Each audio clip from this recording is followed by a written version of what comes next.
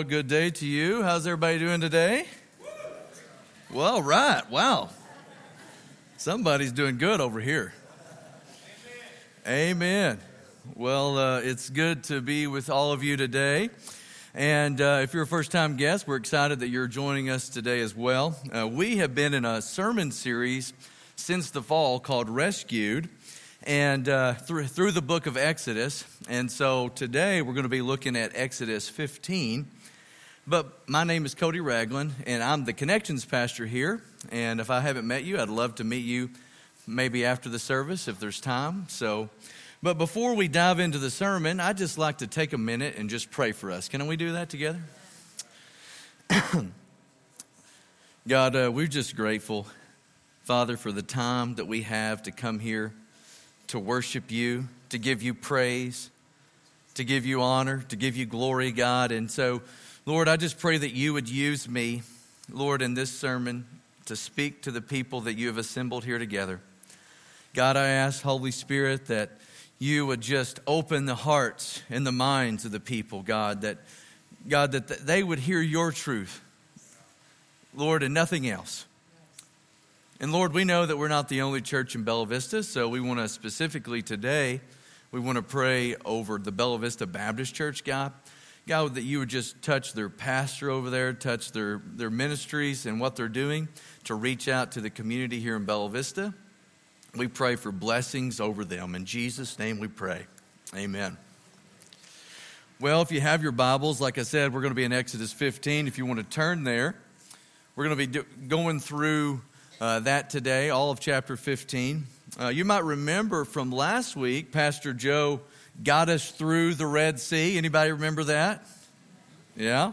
Pastor Joe referenced last week that this is one of the most miraculous stories in all the Bible, and I would have to agree with him.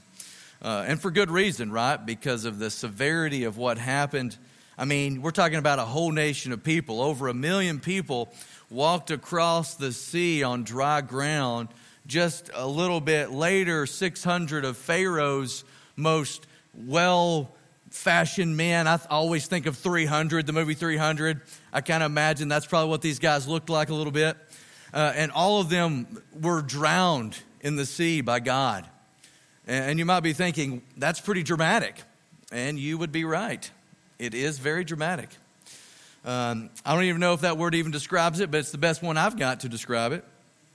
But everything that Moses and the children of Israel have went through up to this point is really a culmination here in chapter 15, right? To this climatic end on the seashore of the Red Sea. So let's just take a moment and just read this. I'm going to read it for us, starting in verse 1 of 15. Then Moses and the Israelites sang this song to the Lord. I will sing to the Lord, for he is highly exalted, the horse and its rider he is hurled into the sea. The Lord is my strength and my song. He has become my salvation. He is my God, and I will praise him. My father's God, and I will exalt him. The Lord is a warrior. The Lord is his name. Pharaoh's chariots and his army he has hurled into the sea. The best of Pharaoh's officers are drowned in the Red Sea. The deep waters have covered them. They sank to the depths like a stone. Your right hand, O Lord, was majestic in power. Your right hand, O Lord, shattered the enemy. In the greatness of your majesty, you threw down those who opposed you. You unleashed your burning anger. It consumed them like stubble. By the blast of your nostrils, the waters piled up. The surging waters stood firm like a wall. The deep waters congealed in the heart of the sea. The enemy boasted, I will pursue. I will overtake them. I will divide the spoils. I will gorge myself on them. I will draw my sword, and my hand will destroy them. But you blew with your breath, and the sea covered them. They sank like lead in the mighty waters. Who among the gods is like you, O Lord? Who is like you, majestic in holiness, awesome in glory, working wonders? You stretched out your right hand, and the earth swallowed them. In your unfailing love, you will lead the people you have redeemed. In your strength, you will guide them to your holy dwelling. The nations will hear and tremble. Anguish will grip the people of Philistia. The chiefs of Edom will be terrified. The leaders of Moab will be seized with trembling. The people of Canaan will melt away. Terror and dread will fall upon them. By the power of your arm, they will be as still as a stone until your people pass by. O Lord, until your people pass by, you will bring them in and plant them on the mountain of your inheritance, the place, O Lord, you have made for your dwelling. The sanctuary, O Lord, your hands established. The Lord will reign forever and ever. When Pharaoh's horses, chariots, and horsemen went into the sea, the Lord brought the waters of the sea back over them. But the Israelites walked through the sea on dry ground. Then Miriam, the prophetess, Aaron's sister, took a tambourine in her hand, and all the women followed her with the tambourines and dancing.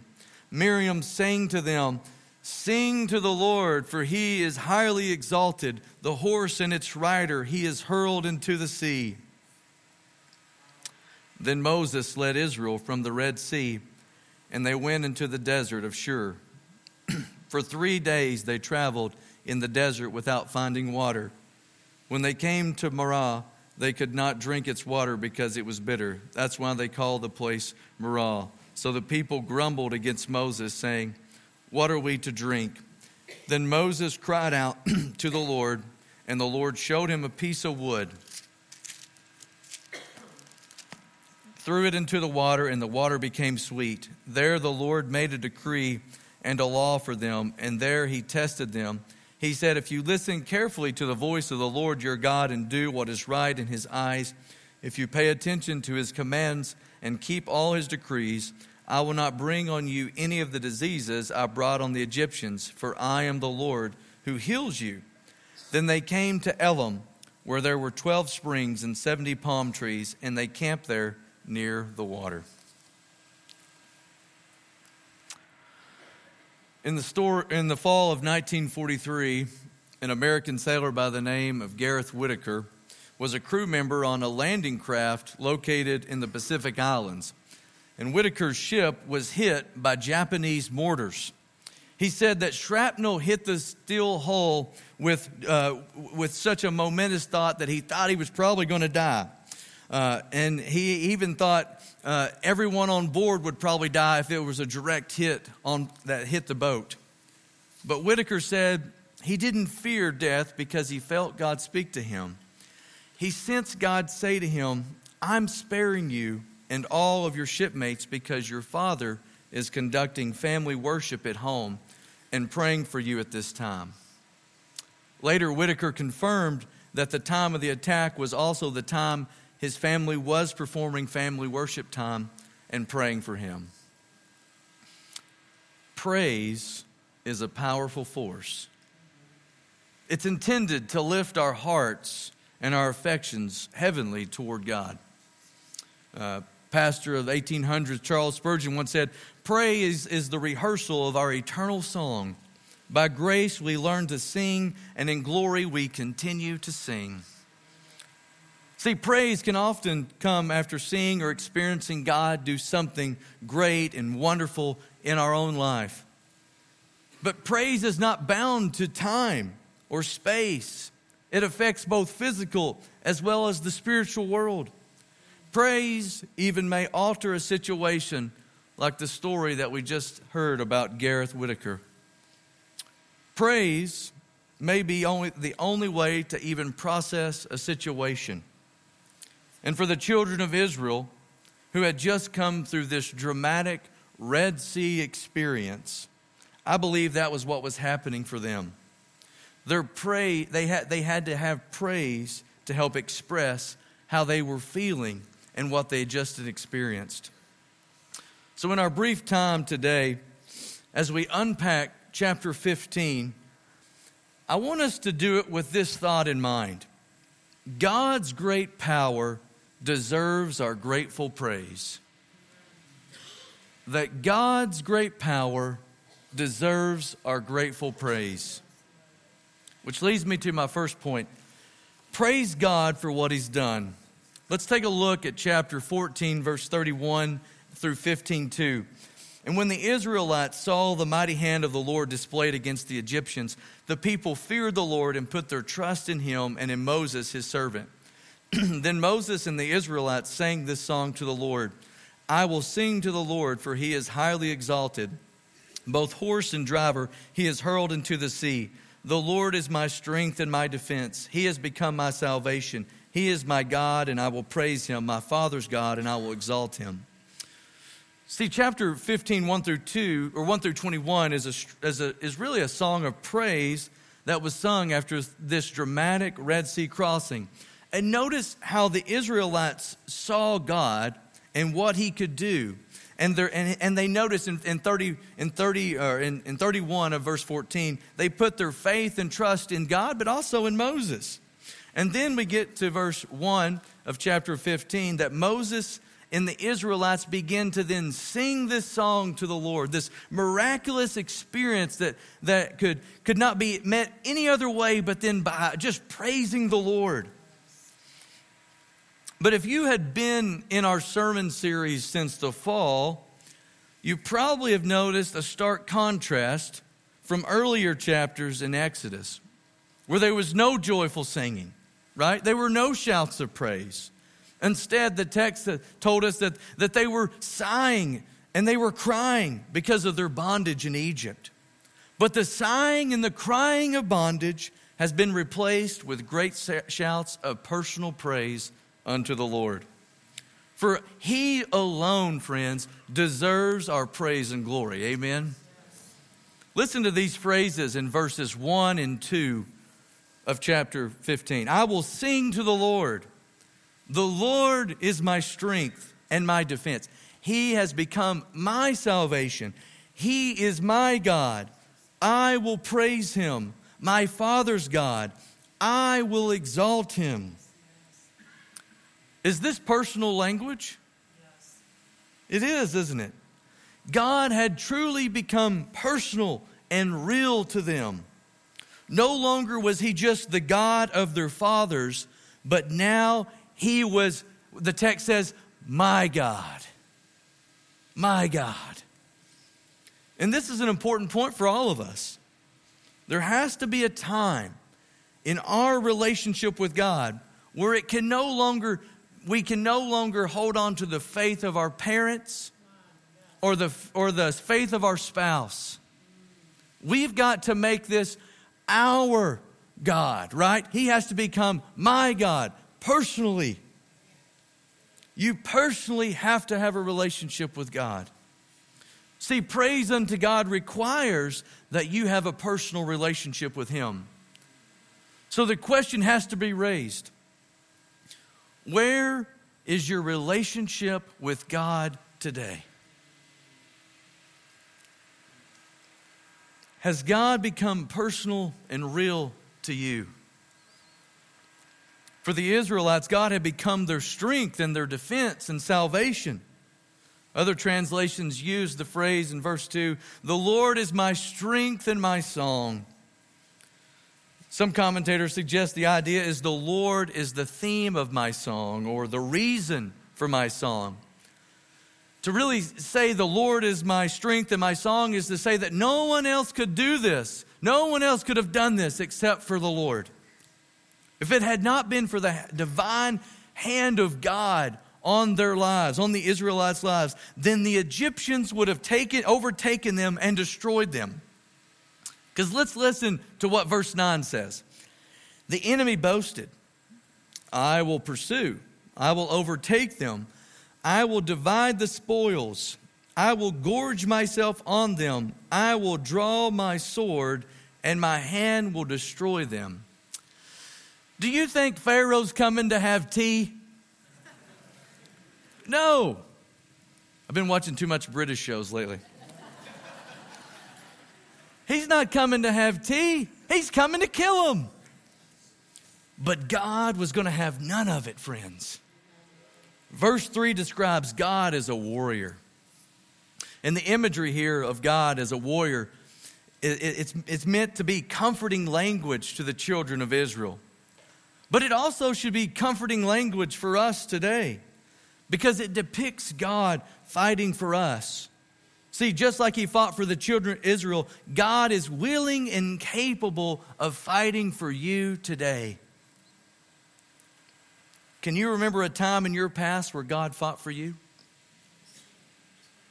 I would encourage you to praise God for that. As I was preparing for this sermon, a battle that God fought for me came to my mind. Believe it or not, I did play basketball in high school. And in the 11th grade, I broke my back playing basketball. And after many doctor's visits and consultations with different physicians, I was told I would never play basketball again, actually, or really any physical sport, because of what had been done. That pretty much my time of playing basketball was over. But I'm a little hard-headed. And I personally believe God was bigger than a doctor's prognosis. My senior year, I played basketball. Amen. Amen. Truly, God is bigger than a doctor's prognosis. When it truly looks like things are at their worst, or it doesn't look like there's a chance, God is still on the throne fighting for us. Therefore, his great power deserves our grateful praise. We can praise God for his ability to defend and save us. So what battle are you fighting today? Have you asked God for help? Have you asked God to, or have you remembered how God fought for you in the past? Let yesterday's victories be the spark that ignites the flame of eternal praise for you today. Perhaps this week in your personal time with the Lord, think about the ways God has been there for you in the past and write them down and praise God for them. Secondly, God's great power deserves our grateful praise for what he will do in the future. This next section of verses is looking forward to what the Lord's going to do in the future. And verse 13 declares, "In your unfailing love, you will lead the people you have redeemed.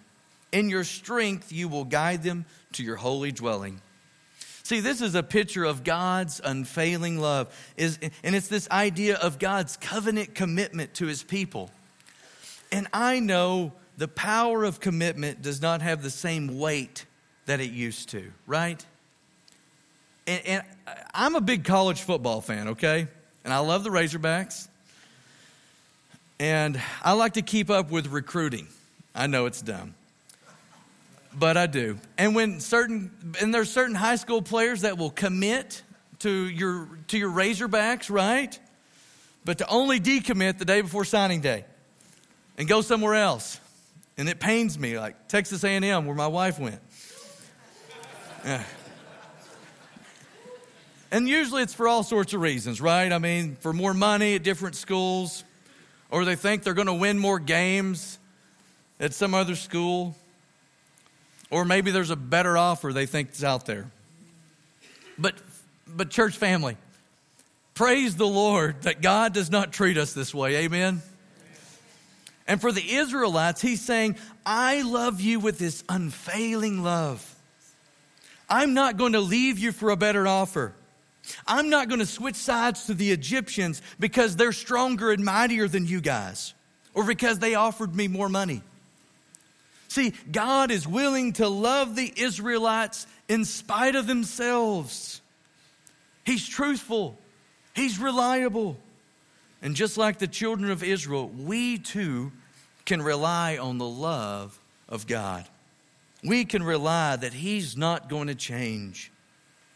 The Lord said in Jeremiah 31:3, "The Lord appeared to us in the past, saying, I have loved you with an everlasting love. I have drawn you with an unfailing kindness." This loving kindness of God, this committed love, this everlasting love that God has for the children of Israel, it's not going to fail. It's not some finicky love. That's why they can praise God for what he will do in the future, because he loves them faithfully and they know it. And the nation of Israel sings with confidence that God is committed to making sure that they reach the promised land. That he will lead them one day, as the scripture says, to his holy dwelling. Which is really, it's prophetic in nature. It's describing a time just a couple of hundred years later when the temple will be built in the hill country, which in the time of Exodus 15 is actually occupied by the Canaanites. But a couple of hundred years later, King Solomon will build God an adequate, holy dwelling place in the city of Jerusalem. Their praise for the future, friends, is couched in their understanding of God's love for them and what God has done in the past. They know that God's going to be with them in the future. Notice how the Israelites sing about their neighboring nations that they're going to have to conquer post the Red Sea experience. Verse 14 says, the nations will hear and tremble. Anguish will grip the people of Philistia. The chiefs of Edom will be terrified. The leaders of Moab will be seized with trembling. The people of Canaan will melt away. Terror and dread will fall on them. By the power of your arm, they will be as still as a stone until your people pass by, Lord, until the people you bought pass by. See, the nations are described as trembling. Anguish has gripped the hearts of the nation of Philistia, which is really interesting because in the chapter 13 and verse 17, we read this: when Pharaoh let the people go, God did not lead them on the road through the Philistine country, though that was shorter. For God said if they face war, they might change their minds and return to Egypt. Now, just 2 chapters later, the Israelites seem pretty confident on their ability to fight the Philistines and what the outcome's going to be. So what's your mental state as you look toward your future today? Are you looking at the future with fear? Are you facing the future with God, with the knowledge of God's loving kindness is with you because of what he's already done in your past? And as I think about us as a church and where we're headed in this year of 2023, as a practical illustration even, I just want to take a moment and just praise God for what he's going to do in the future of our church. So you can join me. God, I want to thank you that you're opening this second campus. God, I thank you for all the people who are going to come to know you by way of this second campus. For all the people who will be saved, set free, and delivered in Jesus' name. That generation after generation will call you their Lord and Savior. God, I thank you for all the leaders and volunteers that you're going to raise up for out there. God, I praise you that you're going to provide the funds to pay off this debt in rapid time.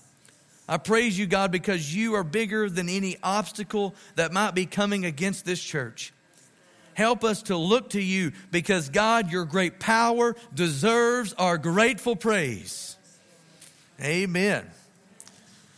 Thanks for praying. Let's believe it, church. Amen. Let's praise God for what he's going to do. And I would encourage you to write down some things this week that's on your heart, that maybe God is percolating in you, and perhaps God has been speaking to you about. As an act of faith, praise God for them. Go ahead. And thirdly, God's great power deserves our grateful praise. Therefore, let's praise God rather than grumble. Amen. Let's take a look starting in verse 22. Then Moses led Israel from the Red Sea, and they went into the desert of Shur. For 3 days they traveled in the desert without finding water. When they came to Marah, they could not drink its water because it was bitter. That's why they called the place Marah. So the people grumbled against Moses, saying, "What are we to drink?" This is a fascinating passage of Scripture. For 21 verses, we've had the opportunity and privilege to experience the praise that the Israelites were showering on God and how great he is and wonderful, and they were singing and dancing. Now, just 3 days later, they've been removed from the Red Sea shore, praise and worship time, and now they're grumbling. Not 3 weeks, not 3 years or 300 years, 3 days. 3 days. And now they're in this grumbling state. See, what was once all glory to God has shifted to what they're now lacking, which is typical of people. When our focus and attention shifts from God who lacks nothing to what we lack, we can forget about praising God and turn to grumbling. See, let's face it, we can be finicky people, can't we? Our environment can hold a lot of weight for how we're going to do something that day and how we're going to feel about it. And for the Israelites, the environment has changed. And verse 23 says that the water was bitter, which was probably a reminder to them of their time in Egypt, a time that was bitter for them.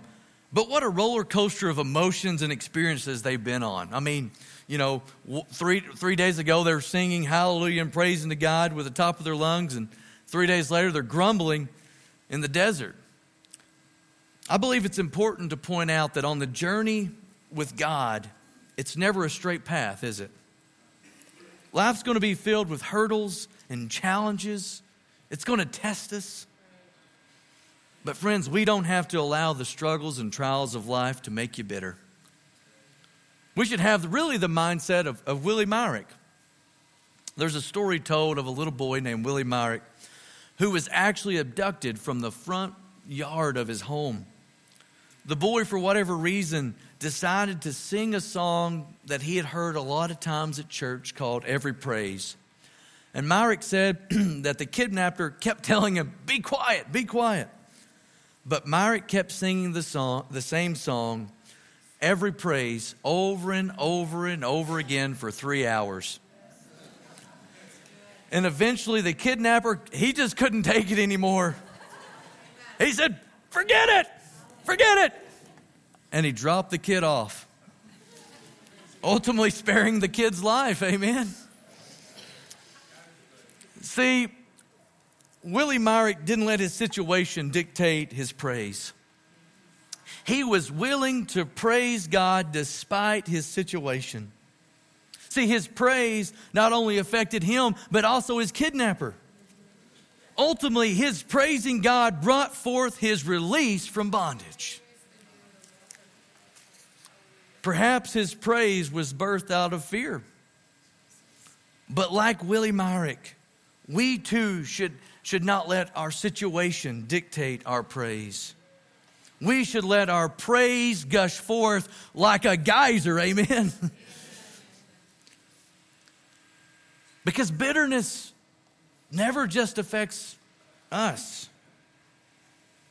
It affects others around us. And I would encourage you, if you're struggling with bitterness, I would encourage you to bring it to the Lord. See, we see here that Moses cried out on behalf of the people to the Lord. And God showed him a piece of wood and told him to go down to the pool of bitterness and throw it in there. And what happened? It became sweet. And I love the imagery of the water becoming sweet because it's a picture really of God's grace. When we cry out to the Lord and give him our bitterness, he will take our bitterness and exchange it for his sweetness. Grumbling only makes things bitter, but God's goodness brings a sweetness to life. And a thirsting soul is satisfied in Christ. And in the New Testament, in John chapter 4, we see a thirsty Samaritan woman who was probably pretty bitter, who encountered Christ.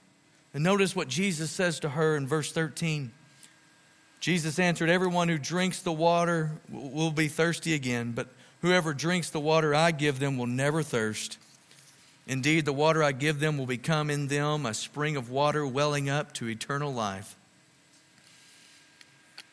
Is bitterness consuming you today?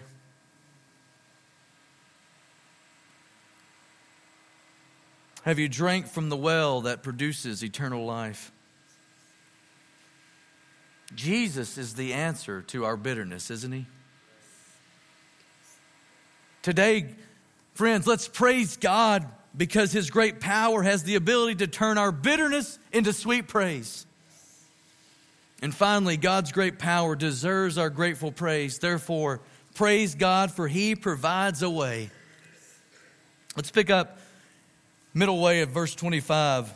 There the Lord issued a ruling and instruction for them and put them to the test. He said, if you listen carefully to the Lord your God and do what is right in his eyes, if you pay attention to his commands and keep all his decrees, I will not bring on you any of the diseases I brought on the Egyptians, for I am the Lord who heals you.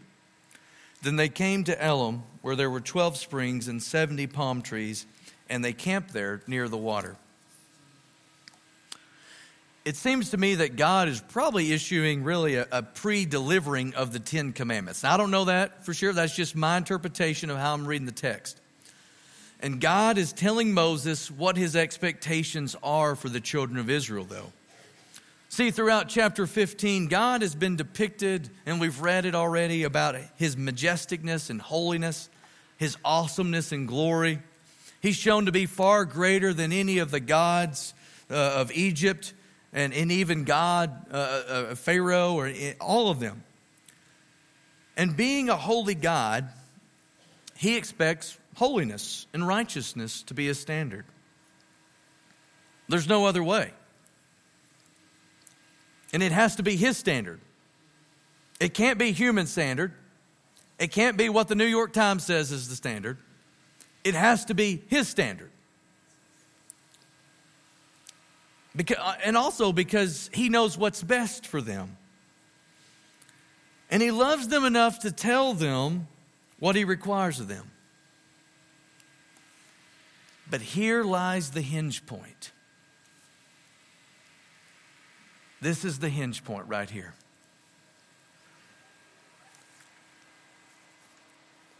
He knows they won't be able to keep it.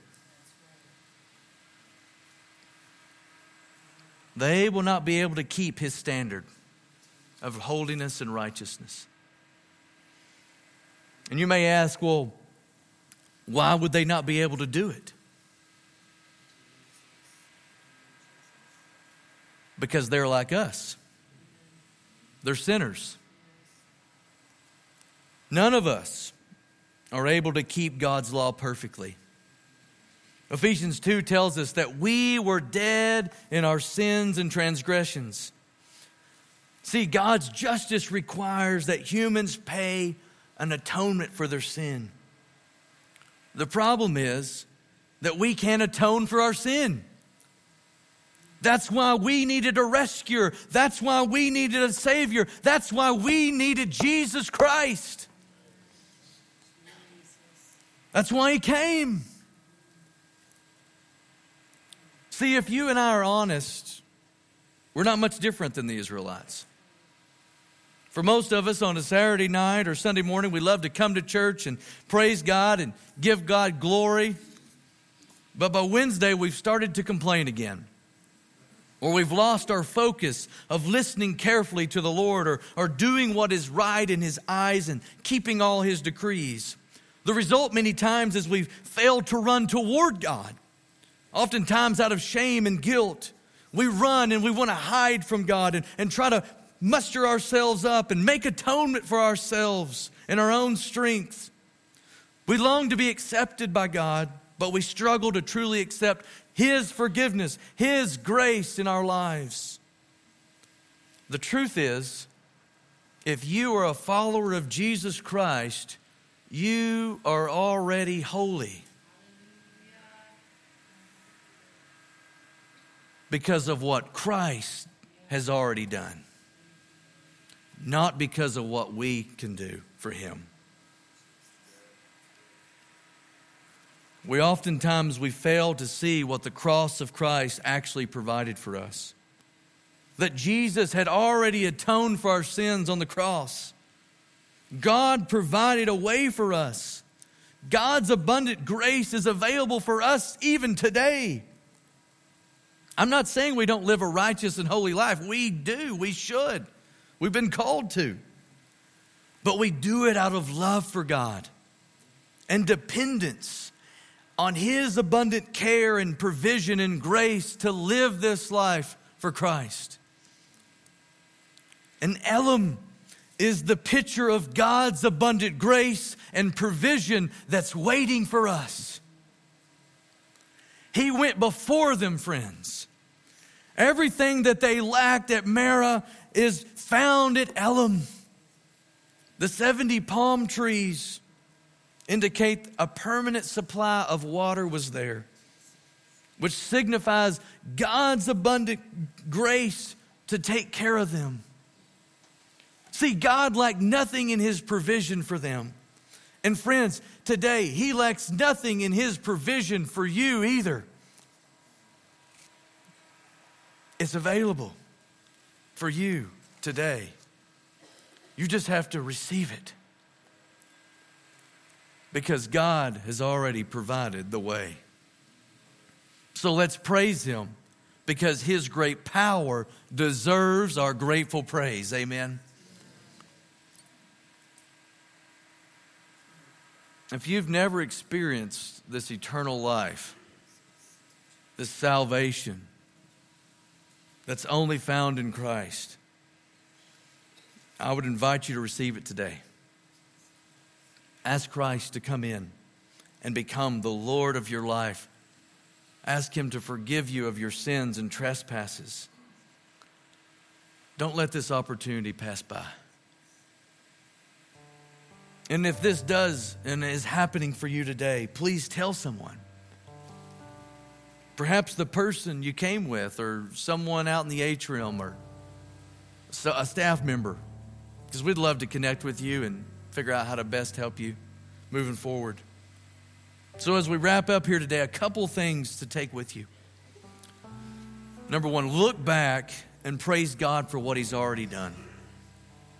Secondly, remember to praise God with the conviction that God's loving kindness is with you, and He will be with you in the future as well.